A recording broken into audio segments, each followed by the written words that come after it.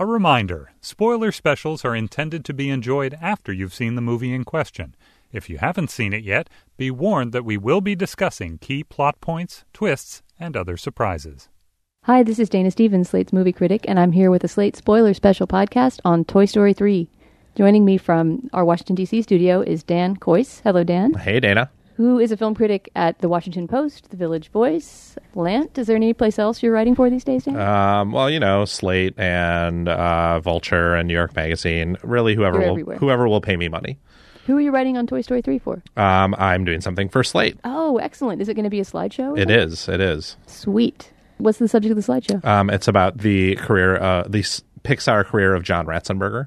Oh, that's right. I heard about this. This is going to be great because Ratzenberger has appeared in every Pixar movie in some capacity as a voice actor. That's right. From big roles like Ham, the piggy bank in this one, to tiny roles like The Undertaker, that villain who shows up in the last minute of The Incredibles. So essentially, he's like it's the Alfred Hitchcock cameo that you wait for in every Pixar movie. Right, and we should mention, in case anybody doesn't know who John Ratzenberger is, that he was Cliff Clavin on Cheers. Right. So great. I look forward to seeing that. So I did not see Toy Story with you. We both saw it yesterday, I believe. And I wanted to start off by not exactly spoiling the ending, but spoiling our emotional reaction to the ending. I saw the movie with John Swansburg, an editor at Slate. And both of us spent the last 15 minutes of the movie weeping audibly. And I wanted to know whether you did the same, and if so, at what point your tears kicked in. Yes. I saw it with my wife in Washington, and both of us and everyone around us also cried all the way through the last 15 minutes of the ending. And it kicked in basically as soon as, and here we will spoil the ending, as soon as Andy, the day before he leaves for college, stops in front of a little girl's house with a big box full of all his old toys and kneels down in front of her and starts introducing them one by one as he gives them over to her.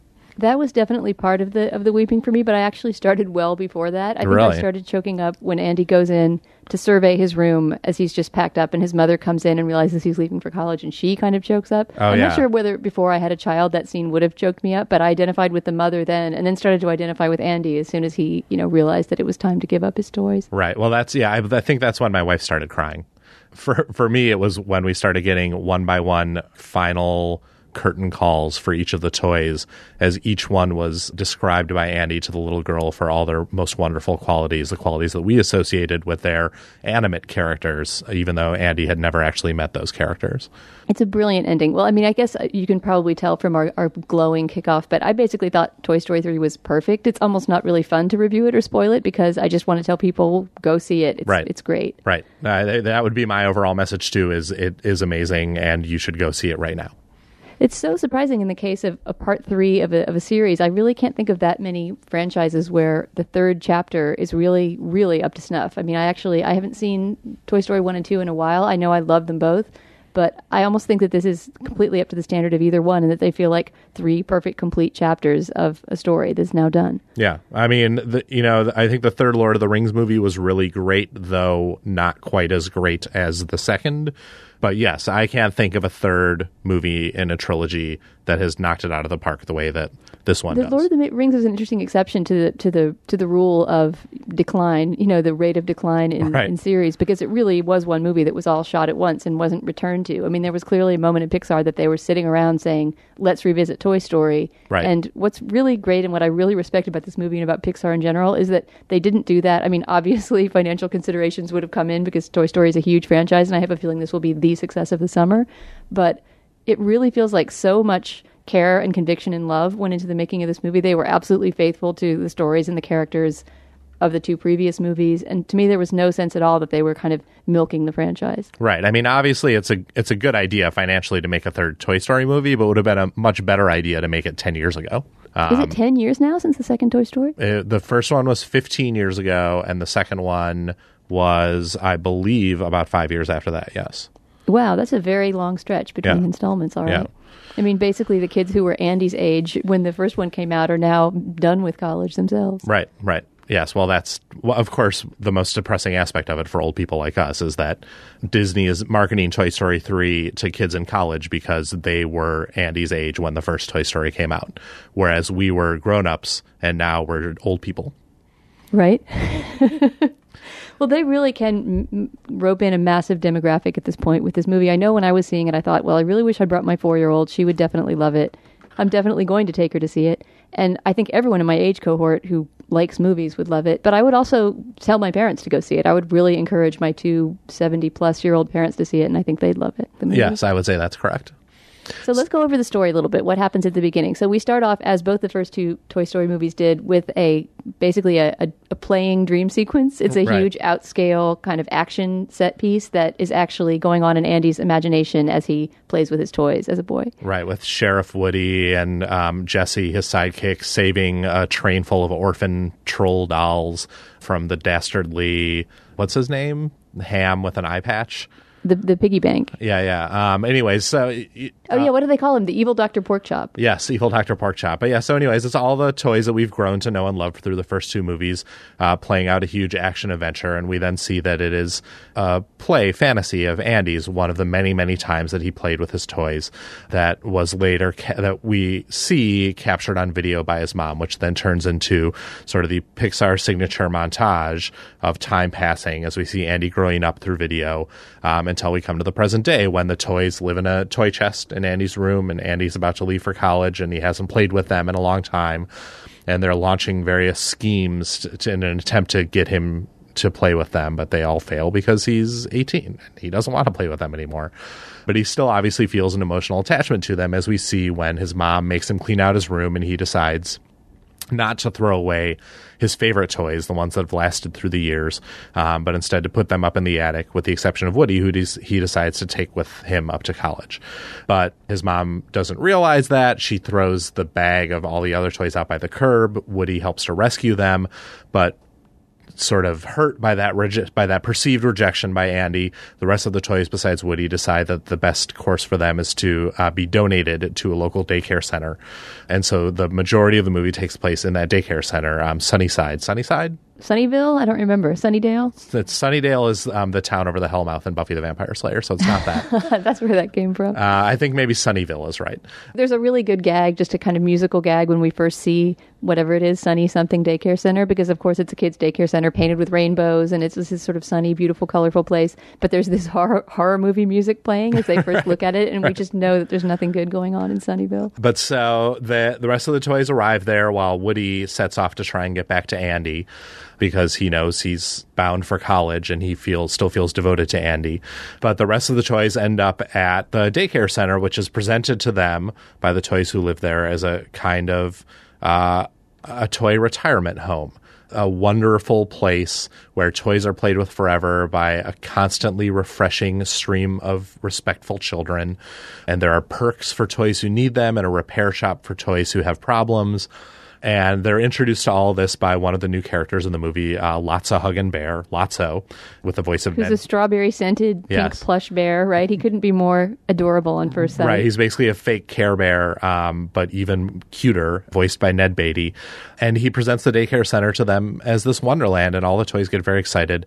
But then it turns out that it's all sort of a prison camp for toys in which the new arrivals are shunted off to the twos room, the room full of 2-year-olds and little toddlers who aren't good at playing with toys and who just throw them around and cover them in paint and break them and destroy them. There's a really imaginative long action sequence where basically the producers just imagine every possible way a toy could be abused and subject all our familiar toys to that. It's pretty great. Right, and it's sort of horrific in a way, because our friends, the toys, have dreamed of being played with for years and have viewed this as their chance, and they are welcoming these kids with open arms, but the kids just destroy them. I mean, they rip Rex's tail off and dip Jesse's pigtails in paint, and there's a great point of view shot from a Buzz Lightyear as he just gets inserted whole into a child's mouth.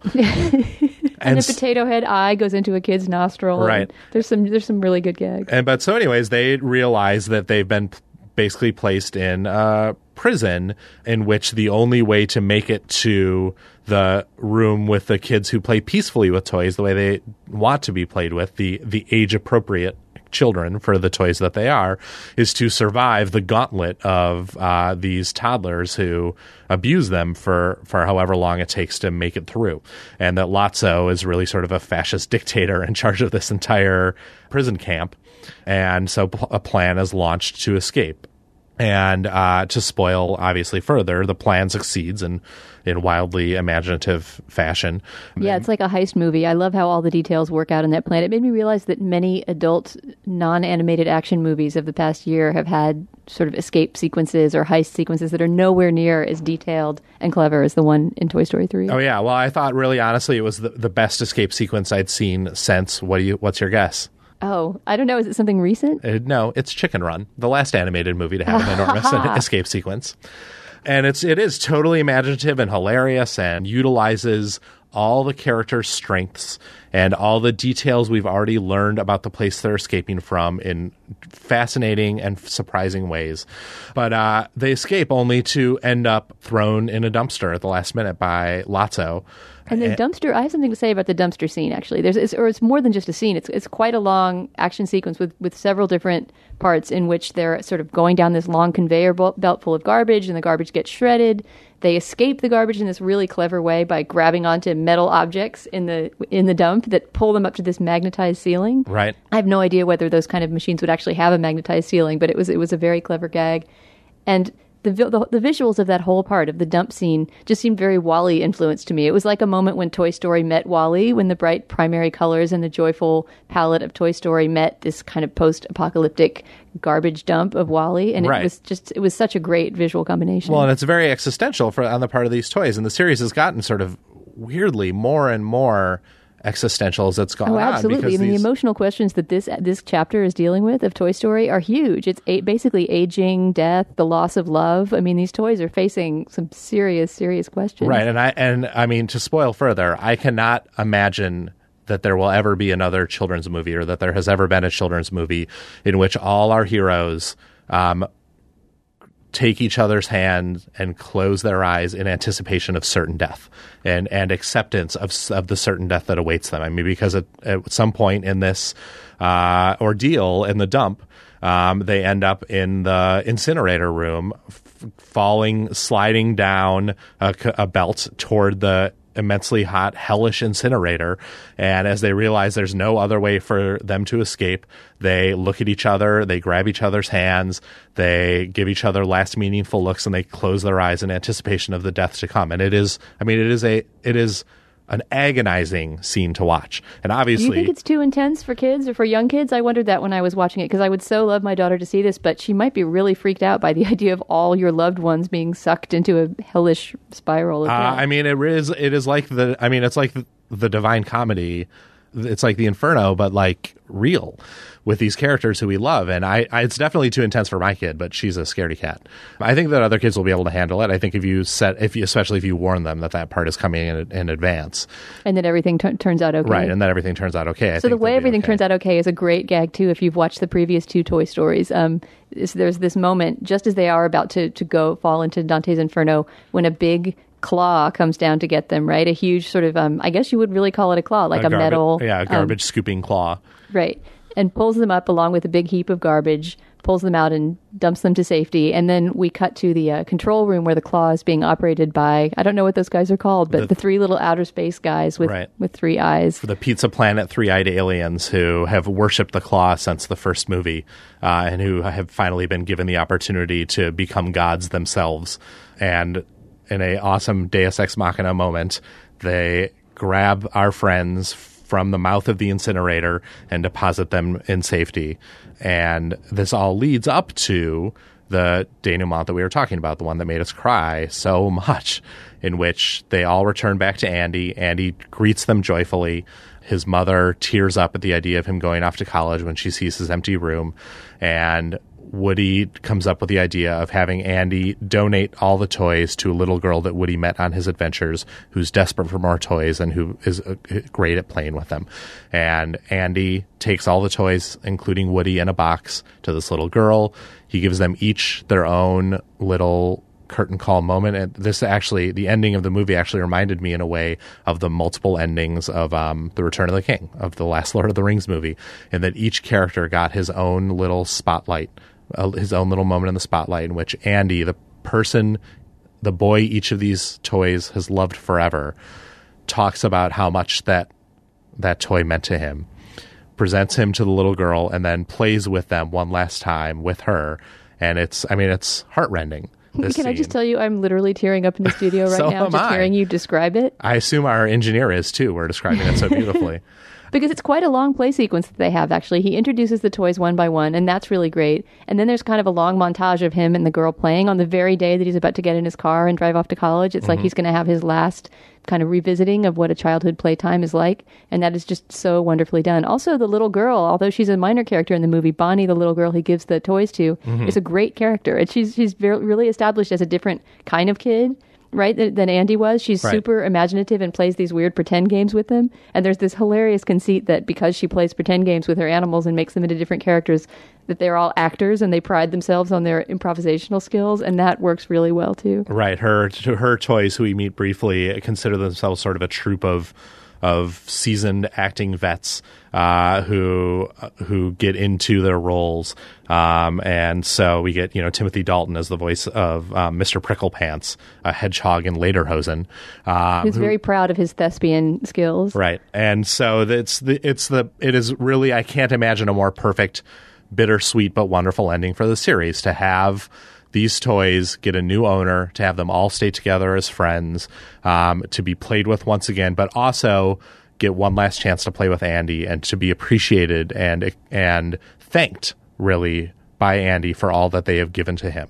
And so the idea that I'm sitting in a movie theater crying about some toys is crazy, but because Pixar is Pixar, it happens, and it happened to everyone in that theater. You're right. It's because it's that Pixar thing that they can do that is almost like the chemical in onions that makes you cry or something. You cannot resist it. It's the complete equivalent, the end, the last 15 minutes or so of this movie are the complete equivalent of that montage at the beginning of Up that made every single person who saw it start crying. Yes. Even though that, in a way, was an even more amazing feat because you didn't know those characters yet. It was the very beginning of the first movie, or presumably the only Up. Right. And so that was really almost a strange kind of alchemy of some kind that they performed. Right, but Pixar has done something pretty amazing, which is make the third movie in a series that I think is maybe better than the first two. Okay, Dan, let's take a quick break for a word from our sponsor, Audible.com, which, as listeners know, is the sponsor of Slate Podcasts and is a great source for over 75,000 different audio titles online. Our recommendation for this week, in keeping with the theme of Toy Story that made us cry for 15 minutes at the end, is The Velveteen Rabbit, which is a classic children's story about a rabbit who, somewhat like Woody, is abandoned by his boy. Not because the boy grows up in that case, but because he loses him. And it's another beautiful, beautiful tearjerker and a classic. And Audible has it read by Meryl Streep. And so if you want to go get The Velveteen Rabbit, you can sign up through our website, which is www.audiblepodcast.com/spoiler. And when you sign up through that site, you get a free book, which you get to keep even if you decide not to stay with your subscription after the 14-day trial period. So give it a look. So the story of The Velveteen Rabbit is actually sort of a good version, or a kind-hearted version of the backstory that we eventually get for Lotso Huggin Bear, the villain of the piece, who also is lost by his owner, a little girl he loves very much. And Lotso, along with a couple of friends, treks we're meant to believe for weeks or months through the wilderness, trying to return to his little girl. And when he gets there, discovers that her parents have bought her a new Lotso Huggin Bear. And this curdles his emotions to such an extent that he turns into the petty dictator of Sunnyside or Sunnydale or Sunnyville Daycare Center. It's a great backstory for a villain. I mean, and I had sort of thought that Pixar had run out of ways to explore this notion of the relationship that a child has with his toy, or that a toy has with his child, but they haven't. And this, it's true. They hadn't done replacement yet. Right. And so the idea that this is what would make a toy turn bad is a genius idea and totally believable in this world. It's such a funny flashback, too, as narrated by this bitter clown who was also lost by the little girl at the same time. So he lived through this whole ordeal with Lotso Bear. And it's just a really, really funny moment where we cut to this clown on a windowsill looking out the window saying, "Yeah, I knew Lotso Bear," and then you get the flashback. You almost imagine him having a cigarette. In general, I really wanted to say that the complexity of the villains in this movie is quite impressive. I mean, very few children's or adult movies have villains that get this number of chances to redeem themselves, but don't always redeem themselves. Mm-hmm. I mean, the other sort of big bad guy besides Lotso Bear is one of Lotso Bear's right-hand men, which is a Ken doll. And Ken is a really incredible character too, who gets so many chances to strut his stuff, literally and figuratively. I wanted you to talk about Barbie and Ken because I know you were really impressed by the portrait of gender that comes out in the Barbie-Ken relationship. It's sort of fascinating. I mean, the old joke about Ken always has been that he is gay, right? Because he's a clothes horse and he has like that sculpted 80s hair and the ascots and the ascots, and he's manscaped, which would have been I think a fascinating way for this movie to take the Ken character. But they instead took it an even more interesting way, which is that Ken is just basically a straight clothes horse. He and Barbie fall in love immediately upon seeing each other, and they spend the rest of the movie having a charged up and down relationship as she feels torn between loyalty to her friends and the soulmate who has obviously been made for her, as they say. But Ken is a guy who loves clothes, who can't stop trying them on, who lives in a lavender and yellow dream house, right? And who is just obviously effeminate, but also doggedly straight, and in the end brave. And he stands up in the end for Barbie, the woman that he loves, against Lotso Huggin Bear at the risk of his life, and is redeemed in the end in a totally interesting way. And but all the way through, the flamboyance of Ken is played for fantastic laughs, but totally non-offensive laughs, to the point that when Barbie poses as Ken, hiding in the Ken astronaut suit in an attempt to infiltrate the enemy camp, one of the other characters, one of the bad guys, sees underneath the astronaut suit her high heels, and instead of raising the alarm because he realizes that that's not really Ken, he just shakes his head exasperatedly because he can't believe that once again Ken is wearing something what outfit ridiculous. Is he going to come up with next? Right. And it's just a great moment, and one of a number of great moments involving this what could have been a totally throwaway character. But once again, he's a villain who is made real and interesting and fascinating by this movie. And I can't imagine another children's movie having such a great, honestly, examination of gender fluidity. Like, I say that sort of half jokingly, but also half not jokingly. Like, it's a really interesting thing to have in a movie like this.